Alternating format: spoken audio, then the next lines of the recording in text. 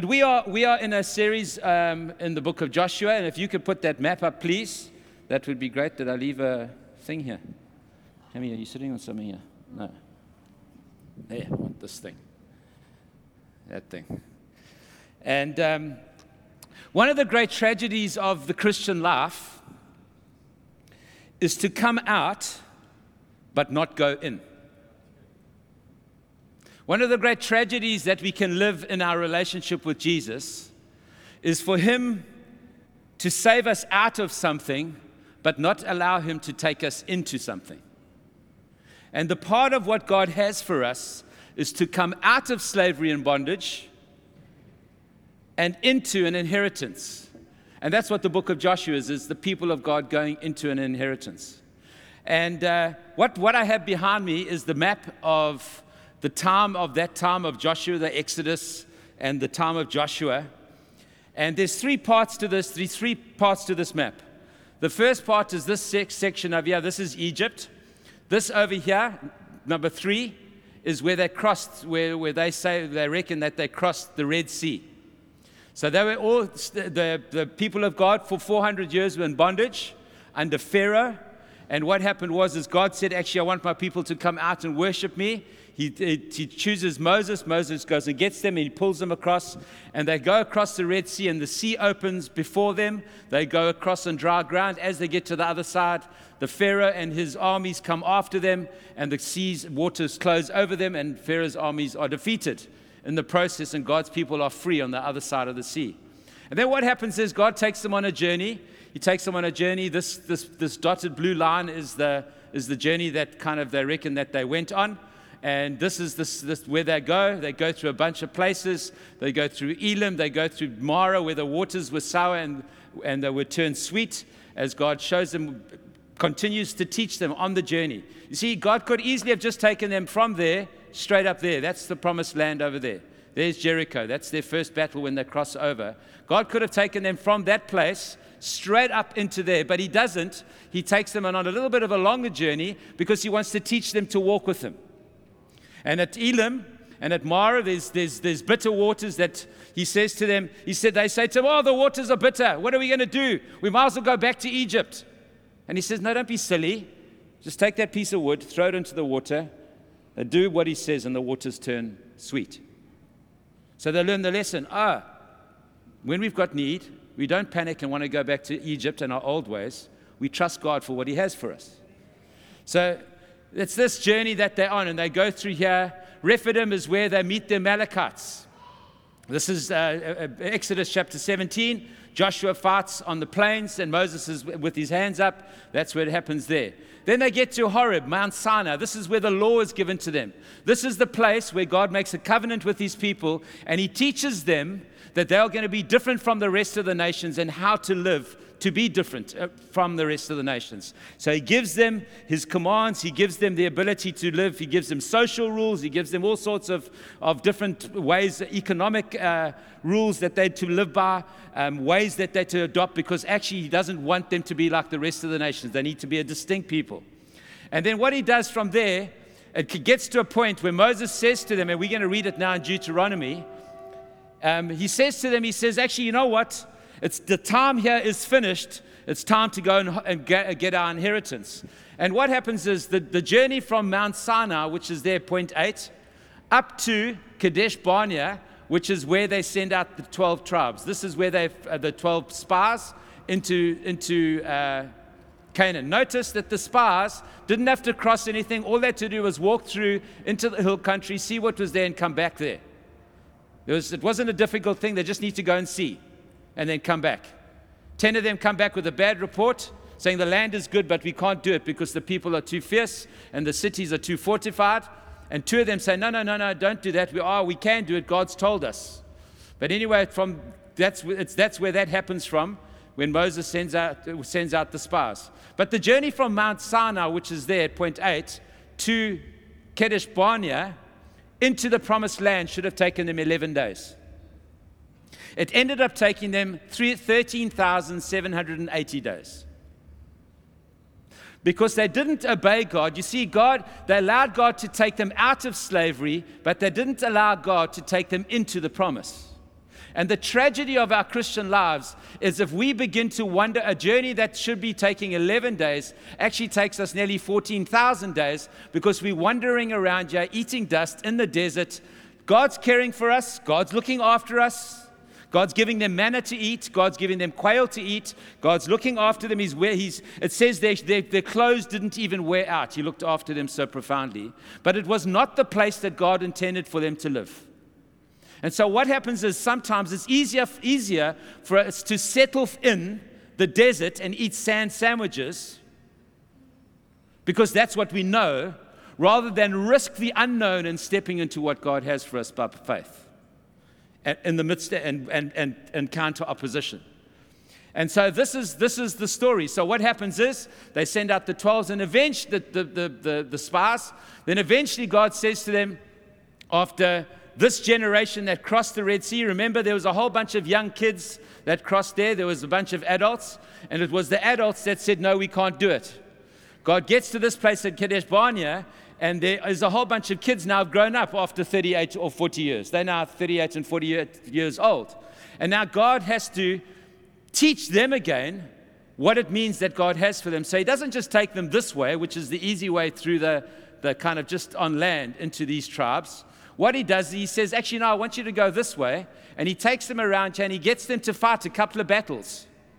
You see, that's why the people in Joshua say to Moses, just as we obeyed Moses, we'll obey Joshua. That might sound a bit strange to you because the people didn't obey Moses. No, but it was the young kids that had grown up. They obeyed Moses. And they go along this journey. They fight some battles. They defeat a king called Sihon. They defeat a king called Og. And they move through here and they start to learn, and God teaches them that actually if you walk with me and if you do what I say, you'll win the battles. And then what he does is he wants to show them his power. So he doesn't just take them this way, he takes them this way here. And this is the Dead Sea, and this is the River Jordan here. That's in flood when they get there. And so he says, now what I'm going to do is I'm going to show you my power, and enable you to cross a flooding river. And so all the way, he's teaching them lessons. He's showing them, he's teaching them ways of how to defeat and how to listen. And eventually they cross over into the promised land. And just in case, if you could go to the next picture there, Sue. This is a great picture of, that's Jericho, that's Ai. They defeat, the walls of Jericho come down, and then they move on to Ai, which is the next battle. But what's amazing to see, the reason why I'm showing you this, is that they cross over here somewhere. There's Adam. It says that the river backs up to a place called Adam. That's all that way there, dries up. And so they cross over the river here. But what's interesting to think, you think, well, you'd get across the river and then you would say, well, God, gee, that was amazing. It's time to rest and to park off and to begin to plow. But no, they don't. They hit Jericho. Like you can see Jericho from the river. It's that close. So straight after this power encounter, where they see the river back up, they walk straight across the land and straight into Jericho, the first battle they have to fight. All the way along, God promising them blessing and milk and honey of the land, the inheritance that they were going to have. It is quite interesting to know as well, is that God doesn't take them up this way here. You see, God is a strategist, military strategist as well.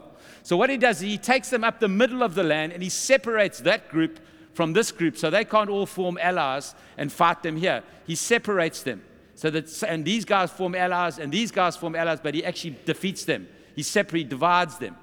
So God in every way is planning their victory in exactly the same way God is planning our victory as we walk with him into what God has for us through the name of Jesus. So if you can go to the book of Deuteronomy. And this is all key because we need to understand this if we're going to understand the context of Joshua and as we begin to walk through the book of Joshua. Deuteronomy in the Hebrew Bible wasn't called Deuteronomy; it was just called the words. And if you read the first phrase of the book of Deuteronomy, it says, "These are the words." So the book in the Hebrew Bible was just called the words. And what happened was, 200 years or so before Jesus was born, the Septuagint was written. That was the Greek translation of the Jewish scriptures. And when they wrote the Greek translation of the Jewish scriptures, they translated this Deuteronomy, which means second law. So this is the second giving of the law. Why do we need a second giving of the law? Why is this book necessary?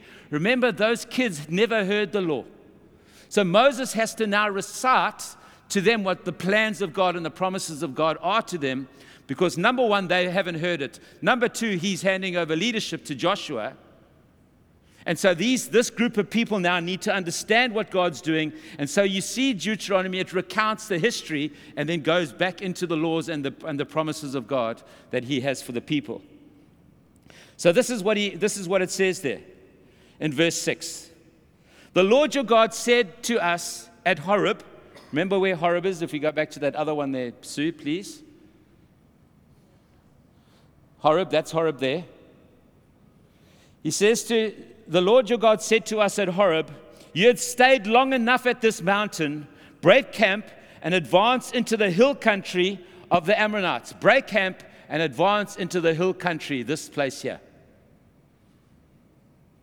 Tonight's message is this. It's time to break camp.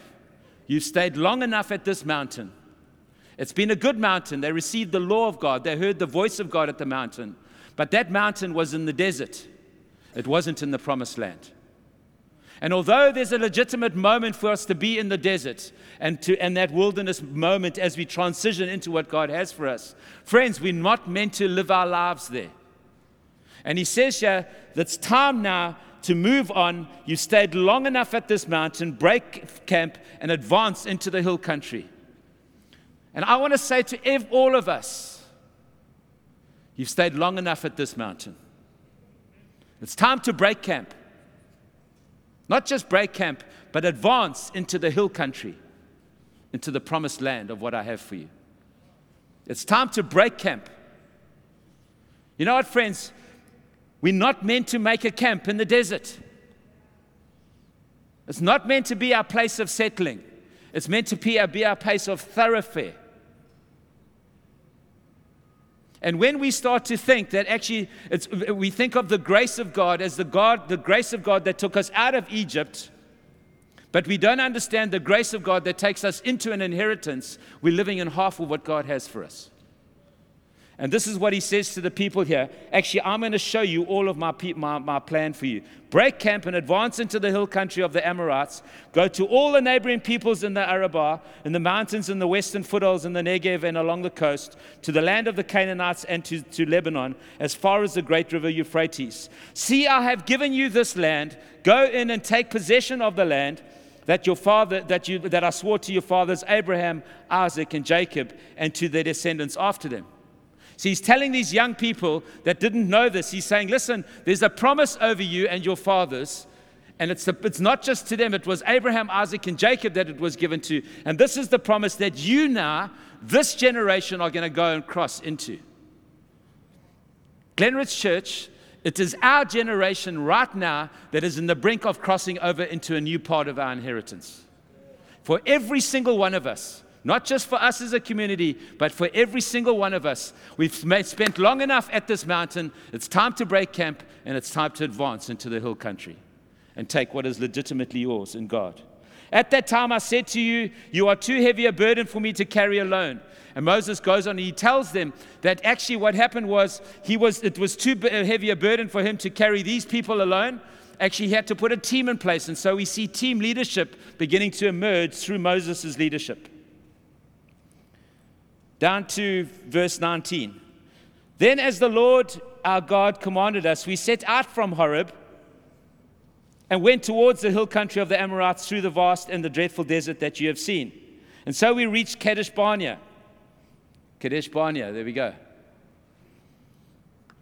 Then I said to you, you have reached the hill country of the Amorites, which the Lord your God is giving us. See, the Lord your God is giving you the land. Go up and take possession of it, as the Lord your God, your fathers, told you. Do not be afraid and do not be discouraged. You see, friends, we're in a season, and I'm going to keep saying this, where God has given us an inheritance, but we have to possess it. You see, if we believe in a God of miracles, it means now you've got to step into the place where we believe. Believe has become such a soft word. Because I believe in this and I don't believe in that. Believe in the Bible means I trust. I trust in God. I put my life in His hands. My life depends on His word. I trust in God, the God of miracles. To the point where actually I go and pray for the sick. And I put myself in a place where actually God has to break in. Otherwise, I'm done. That's what it means to believe in God. It's not just an intellectual, no, I believe in God. No, it's to actually trust in God. And so what he's saying is, actually, I want you to possess this. Then all of you came to me and said, let us send a man ahead of us. Verse 26.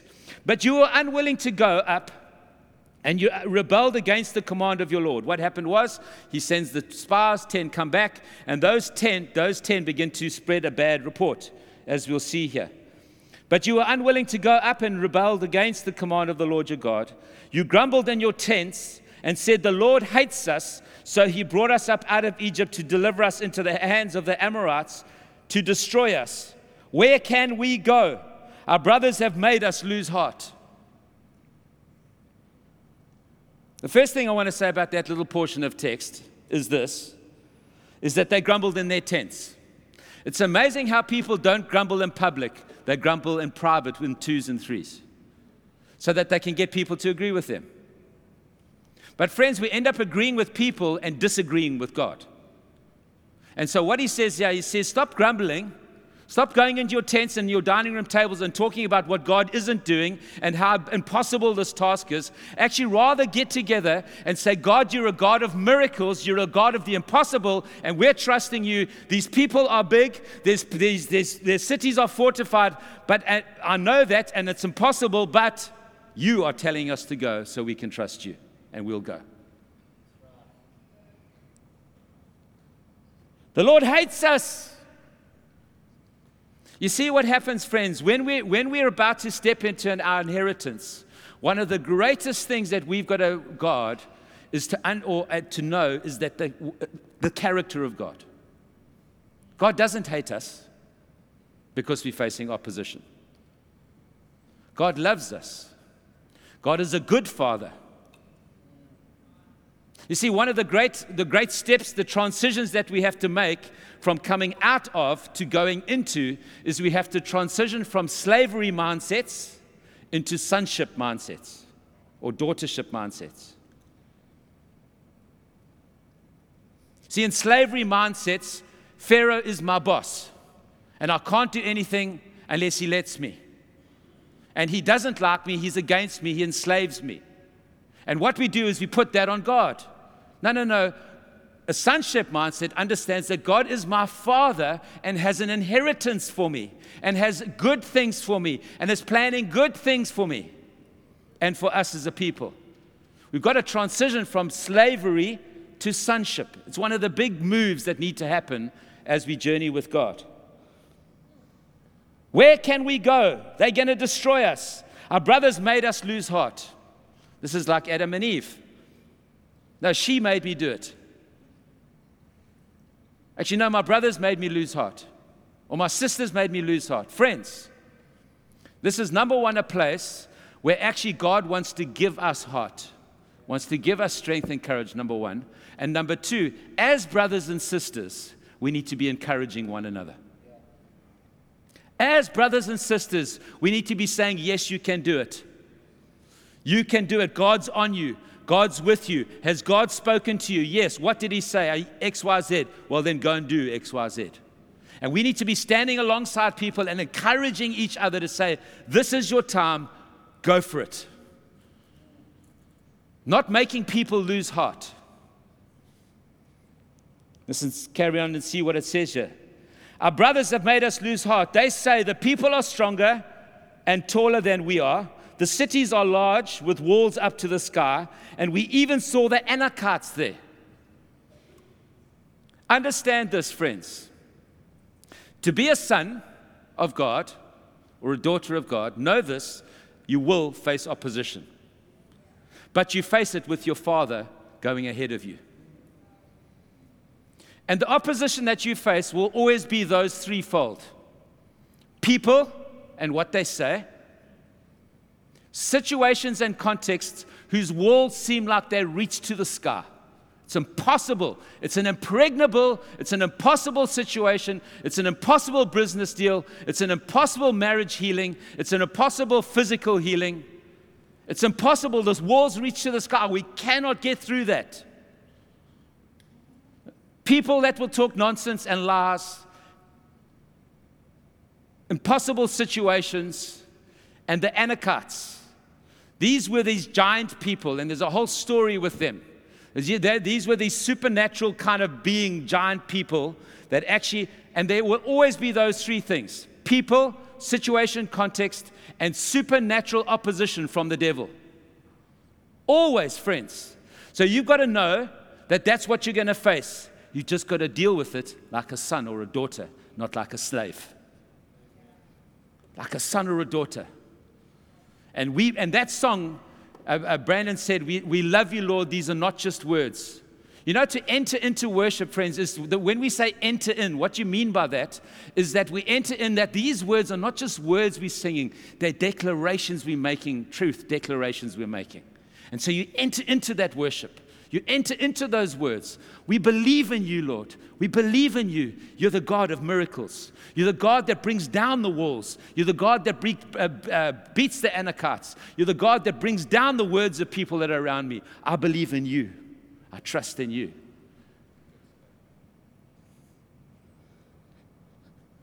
Then he said to them, do not be terrified and do not be afraid. The Lord your God is going before you. The Lord your God, who is going before you, will fight for you as he did for you in Egypt before your very eyes and in the desert. Friends, the inheritance that God has for us, he's already there. He's gone before us. So you see, God is not asking us to step into nothing. He's actually asking us to step into his presence and into his person. That's where the inheritance is. And friends, when what we do is if we start missing God and we stop stepping into God and we start going our own way, we actually step away from what God has for us because he's not there, he's there. And what he does is he calls us to himself because he goes before us. And when we step into God and we step into what he has when he's already there before us, he's already fighting the battle. He's already fighting the battle. That's the point in Joshua, when Joshua sees the angel of the army of the host of heaven. He comes across this man dressed in battle gear. And he realized this is the angel of the Lord. It's like Jehovah himself. This is a God being. And he says to him, whose side are you on? And the angel basically says to him, bro, it's not about which side I'm on. Which side are you on? God's already here doing something. You're just walking into it. You see, God was already positioned defeat of Jericho in the heavenly realm. All these people had to do is put their feet in there and be with the God that was already there and actually destroy the enemy and fight the battle. That is how we do it. We don't sing the song, this is how we fight our battles. We surround ourselves with you. Because it's just a nice song and it rhymes nicely. No, friends, that's how we fight our battles. We surround ourselves with him. He's gone before us. We step into him. We keep stepping into him. We keep stepping into him. And he fights for us. It's a beautiful thing. And so what he's doing, he's trying to teach these guys these young guys that have grown up now in the desert. There, he said, your fathers saw it in Egypt as I brought you out. And you saw it, you young guys, when we beat Sihon and we beat Og. Those kings. There you saw how the Lord your God carried you as a father carries his son all the way you went until you reached this place. You see the understanding of we don't serve Pharaoh, a boss or a headmaster. We serve God, a father. It's like a father carries his son, he says. So it's like he's teaching these kids to walk, holding their hands. Okay, now just do this. Just go here. then just go there and just go. But he's holding them, he's supporting them, and they're growing up in him. So no longer is he there, and he's growing up, and they're growing up, and eventually he doesn't have to hold them, and eventually they're just listening to his voice and responding to him. That's what we're meant to do. Friends, we're not meant to live in the desert. It's time to break camp and head into the hill country and advance. In spite of this, you did not trust in the Lord your God. You see, that's the issue. Do we trust God? I had the picture this morning. This week we had some guys come and adjust our sound and do some stuff for our sound. And Paul Roberts, and we've got to buy these thing called DR boxes. So we've got to buy a few of them, and they're not cheap things. So I said, well, why do you need a DR box? So Paul Roberts said, well, I've never really had anybody explain it to me. And Shezi, the guy that was doing the thing, said, no, let me explain it to you. And so let me just show you what a DR box is. This is a DR box. And what a DR box does is it takes this cable like this, which is kind of it's a kind of two cable thing with like a one prong, one of these things. You can see I'm a sound guy. And what it does is it converts it into a 3-cable, 3-prong thing. See that? It goes from 2 to 3. And what that does, the reason why you need this DR box, is that if you leave it at just the 2-cable thing, and you take it over a long distance, over that distance, number one, the sound is unbalanced. So what the DR box is, it balances it. Second of all, this cable, if it runs over a long distance, what it does, it's an electrical thing, so it gathers sound along the way, so that by the time it gets to the sound desk, it's all fuzzy and noisy. What the DR box does is it takes that signal and converts it into a 3-phase kind of thing, where the 2 cables run, but there's a sheath that runs over it that stops noise from gathering it as it gets to the sound desk. And it's a little bit like that. And this is for us with Jesus. And I said this morning, you know what, DR, it's got its own fancy name, but actually I want to call it a DR box. You see, what happens, friends, when we die to the voices, and we die to the noises, and we die to ourselves, and we listen to God converts the unbalanced signal, and the signal that picks up noise that doesn't come out true at the other end, converts it into a different cable so that it's protected and runs true to the other side. And so actually what we've got to do is we've got to make sure that we live through the DR box, through the DAR box. And what God wanted to teach these guys here is that actually you need to plug into a DR box, a DAR box, so that actually when you hear me, you don't begin to go off track. You listen to me and you let me protect what I've said and it become true to the other side. It's an absolute, and this is what he's trying to do. He's trying to teach them to trust God.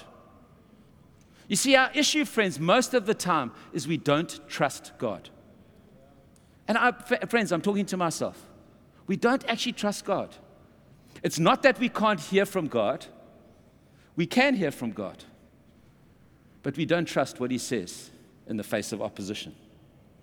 And to get hold of that inheritance, friends, means in the face of opposition, in the face of battles, we trust God and we do what he says because he's there ready waiting for us. It's a beautiful, beautiful picture.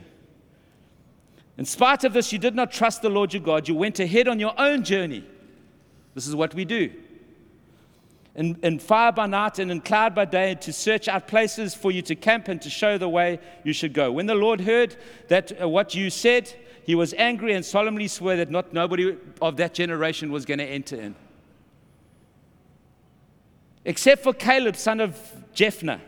He will see it, and I will give him and his descendants the land he set his feet on, because he followed the Lord wholeheartedly. This guy Caleb and another guy Joshua, which is what we're talking about, the book of Joshua, they were different to the rest of them. And I love what he says here. He says, I will give it to him. He will see the land because he trusted me, he will see the land and I will give it to his descendants. One of the great things, if we're going to start living in our inheritance, friends, is we've got to start thinking generationally. We've got to start thinking about our kids. And we've got to start thinking, the life I'm living, is it something that my children's children can build their lives on? Am I building something? Am I living in such a way that actually I can pass something on to the next generation, that can pass something on to the next generation? Because actually there's a thing called generational blessing that comes on the people of God when we start to live like that. And actually what he's saying, actually, you see, the decision that Caleb made affected his descendants. The decisions that we make now when it comes to this building and this lease affects our descendants, the kids to come.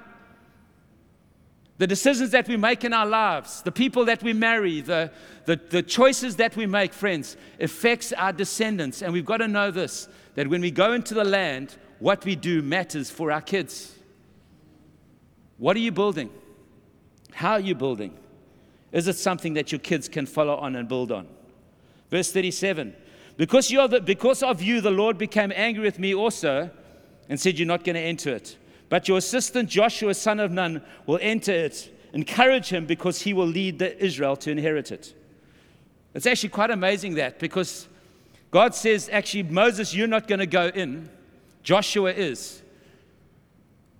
You see, if Moses wasn't thinking generationally, he would have got very miffed with that and said, well, Lord, it's not fair. What about me? Look at all I've done, and look all I've put up with, and look what I've done, and you've done, and all this that I make one mistake, I strike the rock instead of speak to it, and you don't let me go in. No. You see, friends, for Moses, he's not thinking about himself. He's thinking about the people and the generation to come.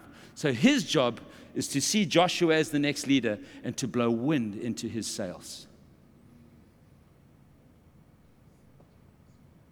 You know, friends, as new eldership couples emerge and come onto leadership, older people, especially those that have been around for a long enough time, have the opportunity to think, well, who are these young guys? Where have they come from?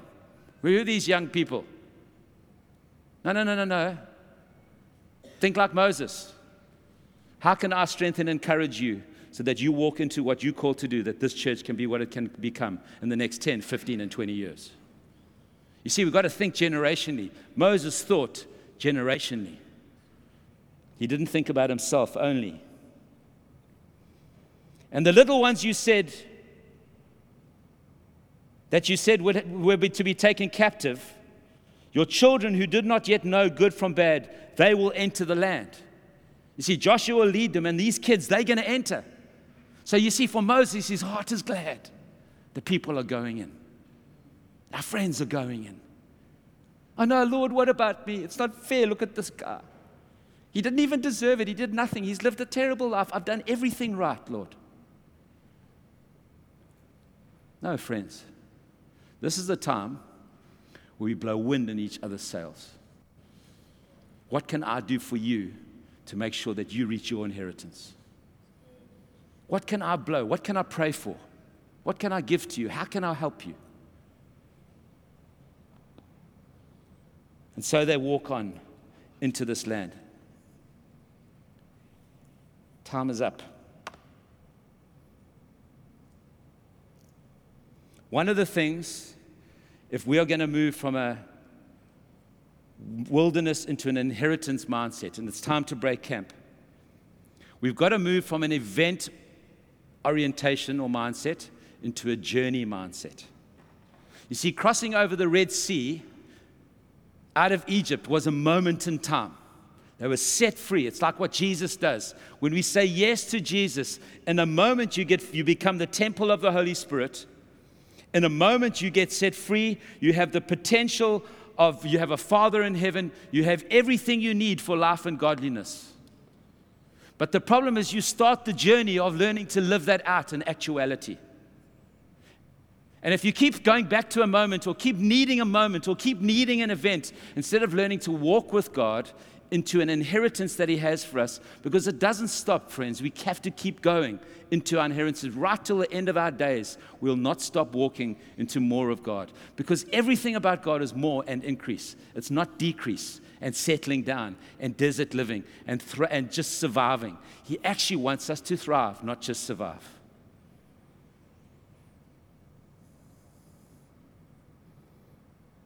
Caleb was a different spirited man. Some translations say he had another spirit. And when you say spirit, it's not with a big S, it's with a small S. It's himself. He had something different in his disposition inside of who he was that enabled him to follow God wholeheartedly or fully follow God. And it's that took him into the promised land. I believe God in this next season is asking us to break camp and advance into the hill country. But it's going to take men and women with another spirit, with a different kind of heart, with a heart that understands what it means to fully follow him and believe in what he's doing.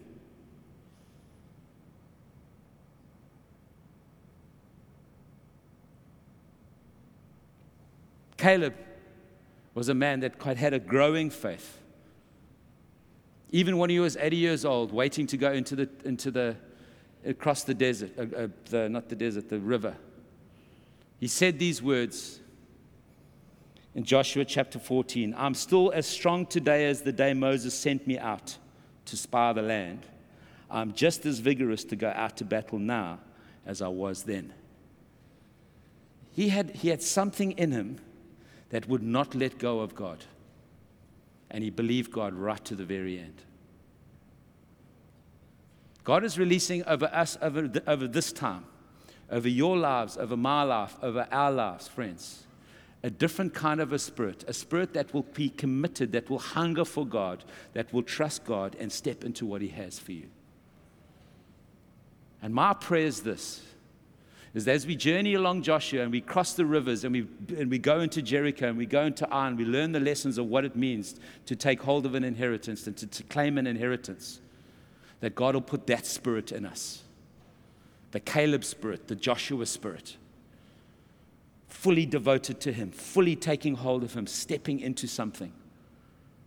Lastly, I want to say this. I was having a conversation with somebody this week, and he said he has the picture of a circle with a line down the middle, and he feels like he's always in one camp or the other, kind of in the world and in the kingdom. But you see, friends, we don't live lives, divided lives like that. That's not the picture of how we to live as kingdom people.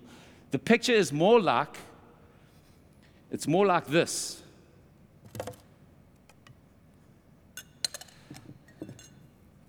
See, the picture that we live is not something that's divided, and that's the world, and we divide ourselves. That's not it.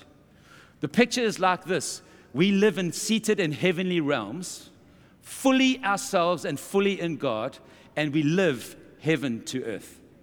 We don't live divided with divided hearts. We live with whole hearts, fully devoted to him. And from this place of being blessed by God, of following this God, this Father God, what we do is we live from that place to earth, and we impact earth and earthly things and earthly dimensions, because we live in a different space. We live with a relationship with God, and we live down like that. We don't live half and half. And what happens if we live half and half lives, friends? We end up staying in the desert and wondering why we're there. This is not desert time. This is inheritance time. In Jesus' name, amen. Amen.